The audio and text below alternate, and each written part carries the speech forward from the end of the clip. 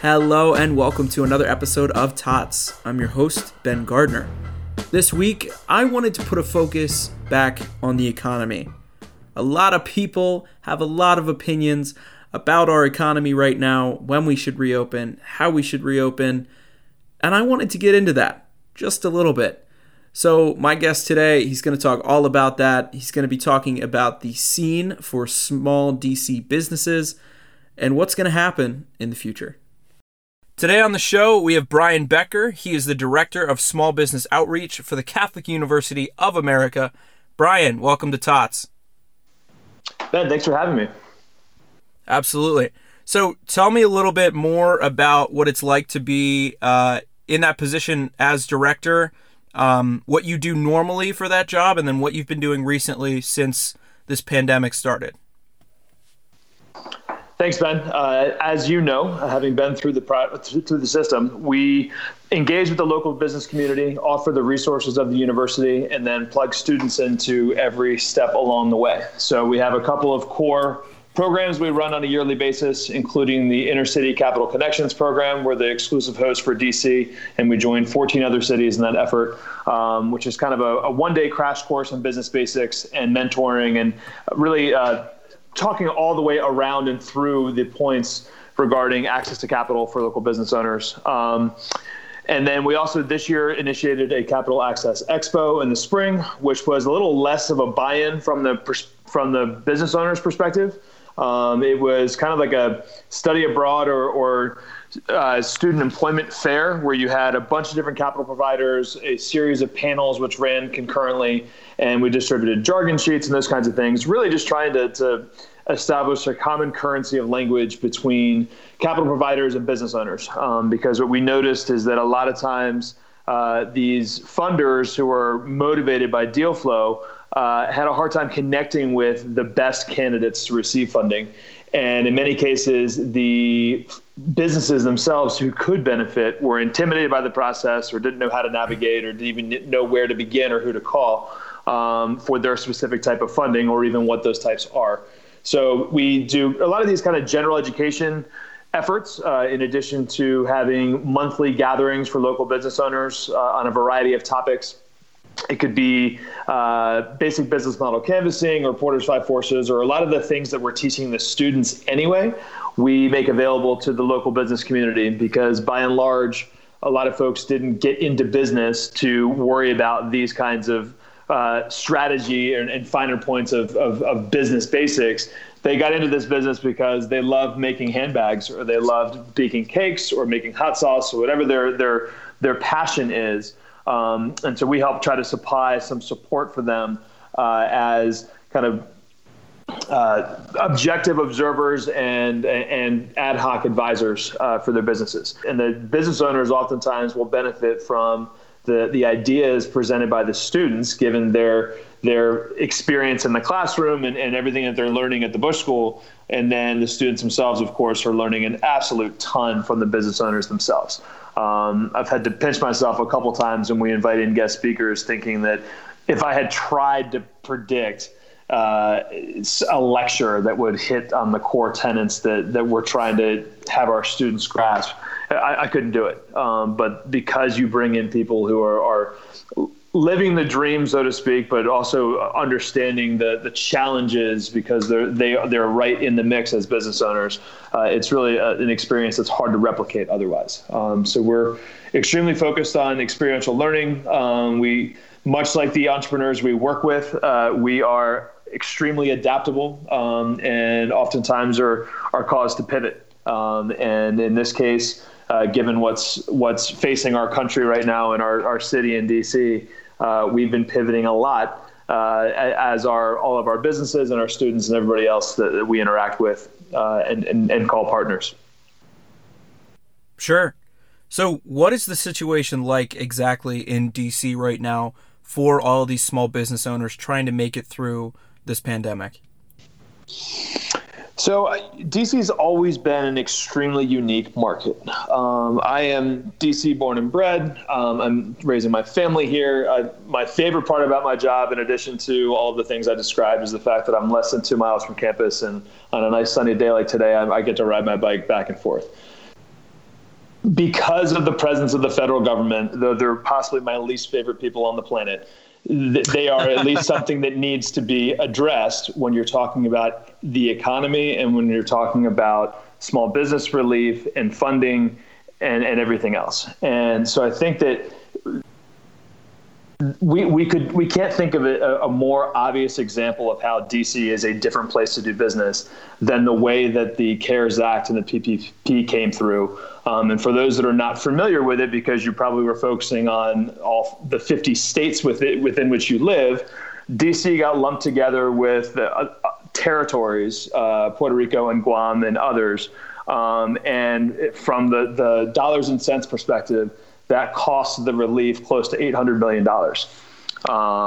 despite the fact that DC pays federal taxes at a rate per capita which is higher than, I think, more than half the states. So in addition to the obvious challenges facing businesses, there's, I think, a little bit of saltiness that goes with the fact that, Washington, D.C. is oftentimes lumped together in the conversation about political corruption and inactivity, et cetera, blah, blah, blah. The city itself is separately suffering for some of those misplaced judgments. And the most obvious example of that is happening right now. That said, DC residents and DC business owners are a different kind of bunch. They are extremely resilient. Most of us don't particularly care who's in office because we're not represented anyway. And we weather all storms. We understand that whether it's one party or another who's in control, they're probably not really looking out for DC anyway. And we just kind of laugh it off and wait for the next election to turn over and some people to come and some people to leave, but we continue living our lives. Sure. Well, that sounds really positive, and it sounds like, you're handling it in the best way that you can. In terms of the numbers, what are we seeing in terms of small businesses closing or filing bankruptcy or just shutting down? The numbers are all over the place, to be honest. I've heard that, again, I work most happily, I should say, in the food and beverage space. Their estimates are anywhere between 40 and 60% are going to close for good. Wow. I mean, that's catastrophic. But if you use that industry as an example, people still have to eat. And I think that though there are going to be significant voids in the marketplace, there's also going to be a race to fill those voids. I'm talking to a bunch of folks who, may not have been able to afford a full commercial build out for a brick and mortar restaurant, though that was their dream. Well, guess what? Nobody can and nobody wants to right now. So if they have been operating a successful mobile kitchen a la food truck or catering operation, well, now might be a time to expand those efforts. I was talking with another company who was already about a year ago exploring fresh food vending options, which 6 months or a year ago, I would have said sounded to me like some kind of sci-fi, like dystopian nightmare for someone who enjoys going out to eat as much as I do. But look, if we accept that things are going to change drastically, there might be a significant opportunity for these kinds of innovative ideas and to get behind it. So, I think that probably one of the most effective speakers we had for our students after we converted to virtual learning and all the rest, one of the entrepreneurs we work with who's immensely successful, from the very beginning of his presentation said, look, I gathered my team and I said, the business that we had before this is dead. Deep breath. Now that that's the case, we are forming several new businesses to try to recoup revenue. He also said that within that conversation, he is making mental notes as to who is trying to help row the boat in whatever direction it takes, and who is starting to look over their shoulder and think whether they should jump off and swim to shore themselves. And I think that from an HR perspective, we're all kind of feeling those same things, right? That, I think every little minor fissure in relationships has been blown apart by all this. Every minor annoyance that people have with their bosses or their coworkers or their significant others or their family or whatever, I think particularly for the first 8 months of this crisis, they didn't get better. I'll put it that way. Right. And now I think, people really are, I think in terms of the stages of grief, they're past the like anger and raw emotion stage. I really feel like now, and even with a couple of weeks ago, was where people were starting to put the pieces back together and really start to plan for whatever their rebirth looks like. Maybe it is in a totally different format. Maybe it is going after one of those revenue streams that have been somewhat neglected, but it now is more relevant or something along those lines.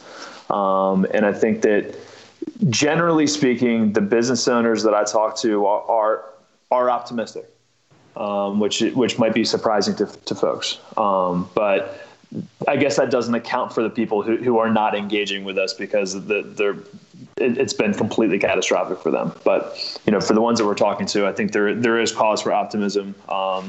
If their new set of assumptions start to come to fruition. Sure. And with that new set of assumptions, what is there to be said about a reopening of the economy, so, as people are terming it, and especially in DC, like a reopening of businesses that might have been labeled non-essential? Like, what does that mean, and what are they predicting for that at this point? So I mentioned that the survey is ending today for DC proper, and that they're going to kind of aggregate that data and put together some plans. They also have working groups per industry, which I think is really smart. When I filled out the survey, and actually on some of the discussions I've been having with city leadership, I said, look, the regulations are one side of the equations. What people are legally allowed to do is one question. Winning over changing consumer behavior is a totally different animal. And I think that sometimes where the regulations get themselves rendered useless because they're so unpopular is when they try to mix those two things. I think that establishing the parameters that ensure safety with a reasonable level of assurance, but then you need to make sure that we are concentrating on messaging and making sure that people feel comfortable. And one idea that I had, and who knows if they'll take it up or not, but when you go visit some other states, a lot of times there'll be like a cleanliness score in the window. So, you walk up to Ben's Pizza Shop and it'll say, 89 on an 8x11 piece of paper in the window. And then you go to, Tony's Pizza Shop and it'll say 72. And even before you walk into a place where they scored, and sometimes it's, A-, B+, something like that. I think that something like that is not necessarily regulatory, but is going to help people win over their old consumers and maybe even some new ones. So making people feel safe, because look, at the end of the day, there's the debate about the effectiveness of the gloves and the masks and especially the homemade masks and all this other stuff is, look, it's half of that is to make people feel more safe. And I think that if they can put in place some suggestions from the local government messaging side of things and work with business owners for what they're comfortable with so that people can feel more safe, I think that's helpful. Something as simple as contactless payment, which a lot of businesses have adapted to pretty quickly in the last 2 months. I think that those kinds of things, if you were to add up all your scores, and then there was a way to search by businesses who were in the best standing in terms of safety measures, I think that something like that might be effective. But I think the essential versus non-essential question is playing out differently in different locales. To use a somewhat trite example, if I wanted to pick up a T-shirt, like, why is it that Target can send me that, or I can walk into Target and buy that T-shirt, but I can't walk into, a shopping mall? Or a smaller store for that matter. Totally. Yeah. And I think what's really, really interesting is before we got on the call, I saw that Neiman Marcus filed for bankruptcy today. There was already a huge divide between like the big national brands and the mom and pop shops. It's an oversimplification to say that the big guys got bigger and the small guys got crushed. Because if you look at the difference between, say, like a Walmart and a Target and a Safeway and a Giant or something like that versus a Bed Bath & Beyond, for instance, because the housewares industry was not deemed essential, you're going to see a lot of kind of jockeying in there just based on that distinction. But I do think that there's going to be a big benefit felt by, at least in DC, local providers. What was already a fairly strong movement to buy local, and in terms of your food production and even some clothing and design work and that kind of stuff, I think is going to be really enhanced by this. And some of the most promising businesses that I'm working with are an interesting hybrid between the kind of hometown hero, homegrown brand, and the ones that can really have the capacity to fill massive orders. So, for instance, a bakery that I'm working with is in a lot of the kind of in the regional Whole Food stores, in a couple of the kind of smaller grocery store chains, so Mom's Organic and Yes Organic and those kinds of things. And yet they've invested, unbeknownst to them that the crisis was going to hit, in a new production facility that's going to allow them to increase their production by 10 times. Now, as perhaps some other players in their market don't survive, I think that a business like that, who is still widely regarded as a local brand and a hometown hero and all these other things, can then really fill the void from a lot of the smaller players and or challenge some of the larger regional players. So, maybe they're able to fill a void for a bakery out of, I'm just making this up, but, Philadelphia or Newark or something like that isn't doing as well, just because they do have the increased capacity now. And yet locally, they're not going to damage their brand, because whether they sell 1,000 cookies or 1,000,000 cookies, they're still one of ours. And I think that's, that's something that people take pride in. And there's lots of examples in terms of the breweries and stuff too. I think that there's going to be, unfortunately, a significant amount of consolidation. There just has to be. But right, for the ones that are able to come out the other side of this thing, think from a talent perspective. If there are, and I'm just making this up because I know how many there are in DC, but let's say in the DMV region there are 50 breweries. If all of a sudden 25 of them aren't around anymore, that it means there are 25 breweries worth of head brewers and other crafts people who are now on the market and could potentially make other brands stronger. And that goes for other industries too. Whether it's, I know that there's been a lot of horse trading in kind of the startup space and the tech space, because it was already difficult to find good talent. And now, quite frankly, a lot of people have become available. And I think that that's another way, again, not to benefit from what's happened here. But I think that to view it as an opportunity as opposed to simply a threat. All right, we're going to take a quick break and hear from our sponsor this week. But after that, I'm going to talk to Brian about the labeling of some businesses and jobs as non-essential and get his perspectives on those. My sponsor for this week is going to be Studio 15. They are my favorite, and again, they are right below my apartment in DC. I love going down there and hanging out with them in the shop and seeing all the fantastic things that they have to offer.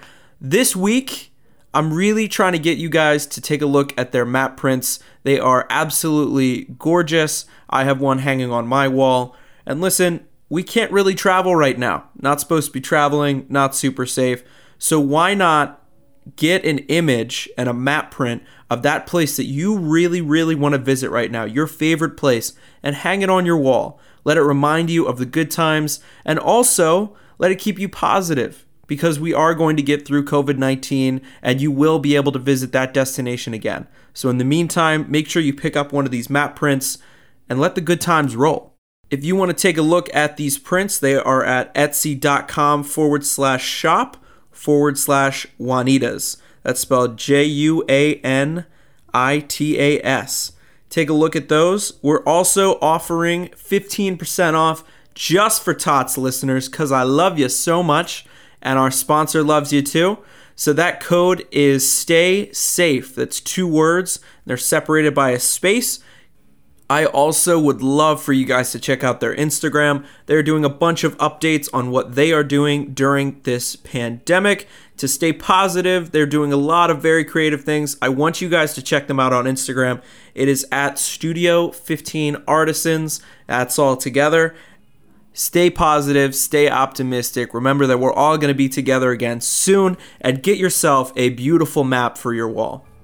Thank you for listening to that message from our sponsor. Let's get back to Brian. How do you feel about the classification of certain businesses and jobs as non-essential by people who are still benefiting from those and who are still getting paid? I think that the essential, non-essential discussion is relevant for months 1 and 2 of the crisis. I think that everybody was reeling. I mean, it's actually kind of shocking when you take a true step back and realize that everybody was ill prepared for this. Absolutely everybody. State government, local government, federal government, business owner, consumer, parent, child, teacher, barber, nobody was prepared for this. I have a close friend of mine who was actually in a conference in Miami the weekend before St. Patrick's Day, which for all accounts was when everything really kind of ramped up. He was in a conference about FEMA and disaster relief. And the person who was in charge of pandemic control was presenting in like a 20-minute block and gave her personal cell phone number saying, hey, it's unlikely to really be relevant, but if you need anything, call me. That's how unprepared everybody was. And that's not a shot at FEMA or anybody else. It's amazing how all of us, I mean, when I picked my kids up from school and I was like, oh, this is bullshit. Their kids are out of school for 2 extra weeks. What are we going to do? I mean, that was 8 weeks ago. Everybody was ill prepared. And so I think that the whole essential, non-essential thing was something that was necessary at that moment, which is, look, some things we're going to literally have to have, and therefore we're going to let them stay open. Everybody else will figure out later. And now I think it's later.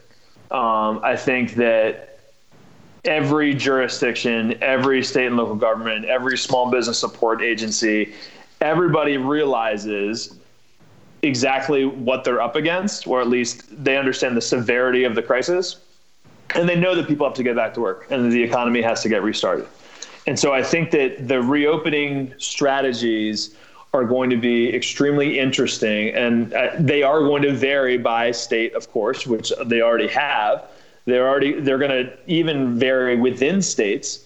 So for instance, I heard the other day, Pennsylvania is making a real distinction between different zones of the state because they have such, and Virginia too, such urban areas and rural areas, and they probably shouldn't play by the same rules with regards to this crisis.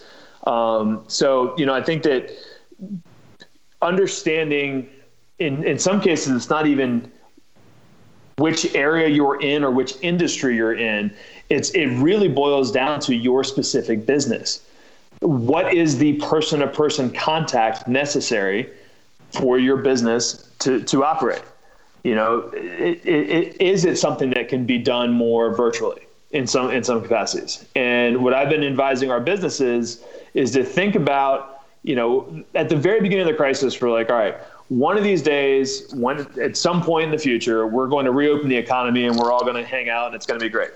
And people thought that there was going to be this discovery of the massive light switch that finally gets flipped and we're back to work. That's simply not true.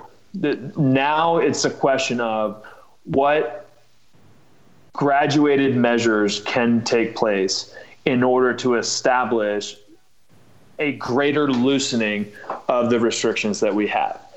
And I think that what I'm encouraging the business to think about is, all right, imagine a full NFL stadium or college football stadium with 80,000 plus people sitting shoulder to shoulder, screaming their brains out and spilling beers on each other.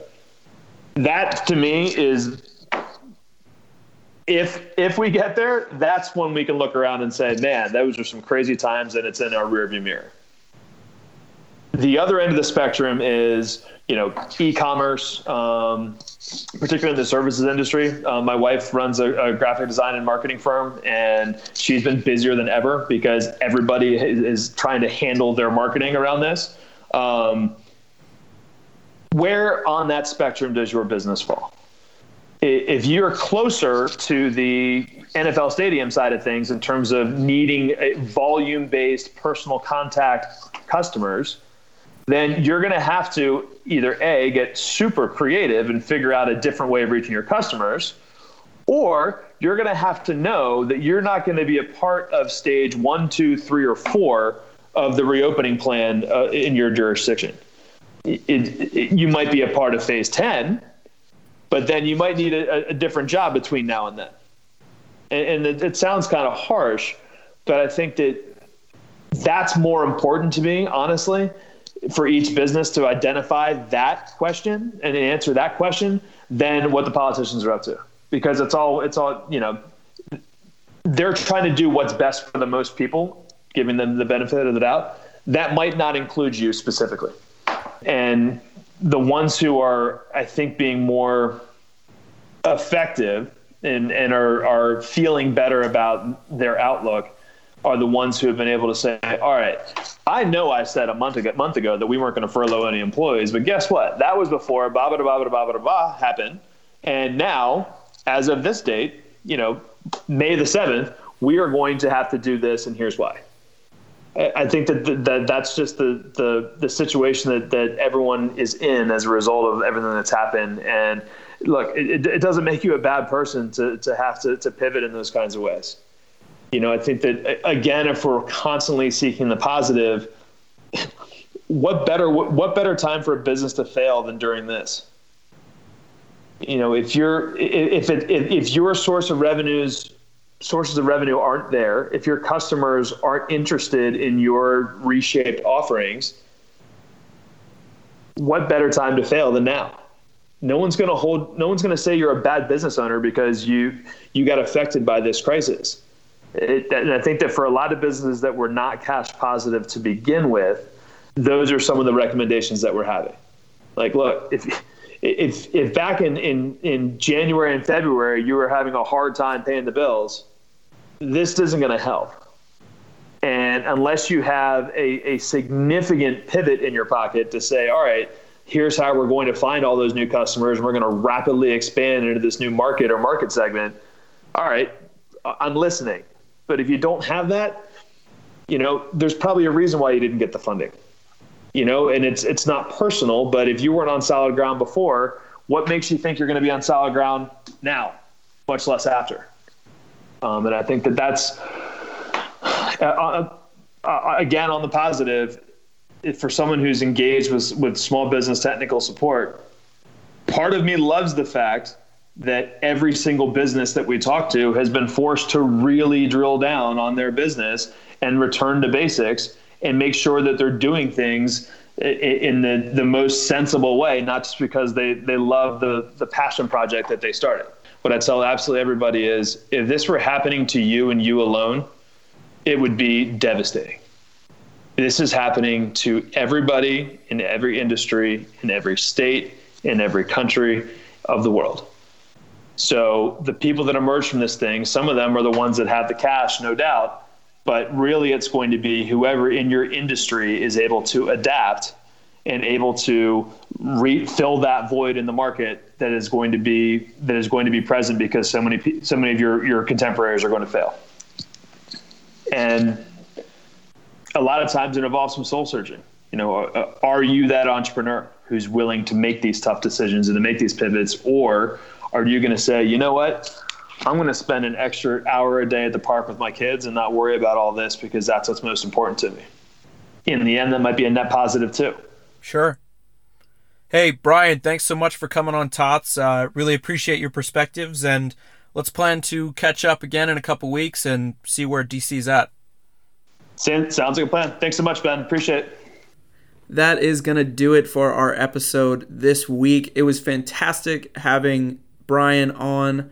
I think his perspectives are really valuable, and it doesn't get much better than talking to somebody who's on the front lines of the business scene right now and everything that's happening with small businesses.